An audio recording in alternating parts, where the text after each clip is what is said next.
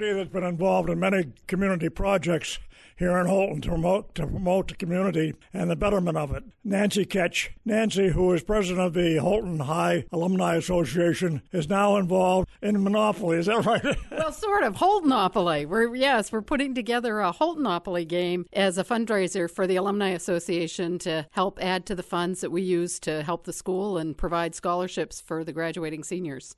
Well, whose idea was this, Nancy? Well, it was kind of a combination idea. A few of us were talking about it because one of these games was done, probably about 23 years ago or more. And it was a really fun idea, but a lot of the businesses had changed since then. So we looked into it, checked out the companies that do it, and decided to do a new one. And the Alumni Association took a hold of it to put it together as a fundraiser. There's some company that started this? There's actually 3 different companies that we looked into that do these. The one that had done the one 20-some years ago and 2 others. The company that we selected to do, because you see these different places around the country, different communities will do them. This company allowed us to customize almost every aspect of the game. And one of the other things that they did that we really liked is there are pewter tokens similar to a traditional Monopoly game that we can do and have them customized. So one of the pieces that we'll have is a replica of the Gateway Bridge. We've got some businesses that have sponsored some, and we're actually hoping to get somebody to sponsor one that will look like the clock tower on the courthouse. So every aspect of the game will be local, from the money to the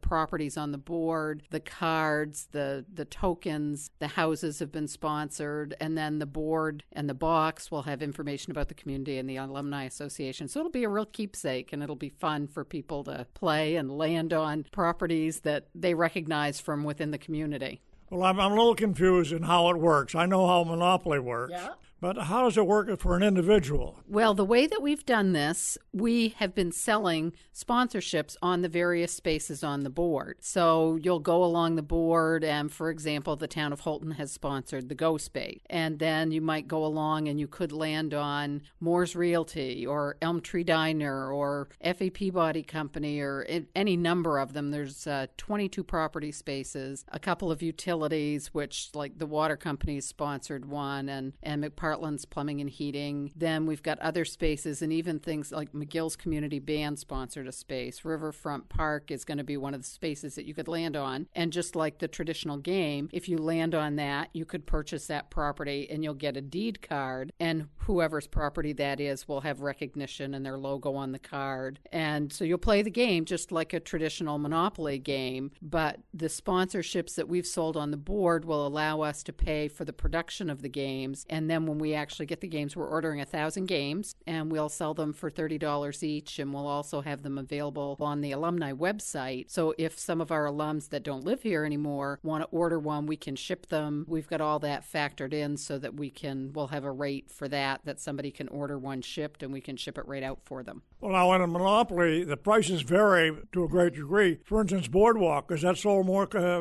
higher price? Yes. Yeah, that's the way the sponsorships were structured. So the spaces along the first side were less expensive than the next side, and they went up. And then some of the key spaces like the corners, like Go, and the free space on the opposite corner, the space that would traditionally be jail is actually going to be McDonald's. And if you land there, it would say just visiting, so it'll say like just driving through or something to that effect. Then the go-to space that on a regular board would be go to jail, would be go to McDonald's. That's sponsored by buildings, etc. So yes, the prices for the spaces for the sponsorship were based on their location on the board and the type of visibility and the exposure and that sort of thing. Well, now, how does the public get involved? Do you buy something, or, for instance, if you go to land in jail, do you go to McDonald's and get some extra prizes? No, we'll have board games that will be made. So we're having 1,000 board games. I'm hoping to have them here by the holidays. So you can actually buy a Houltonopoly board game that you can take home and play, just like a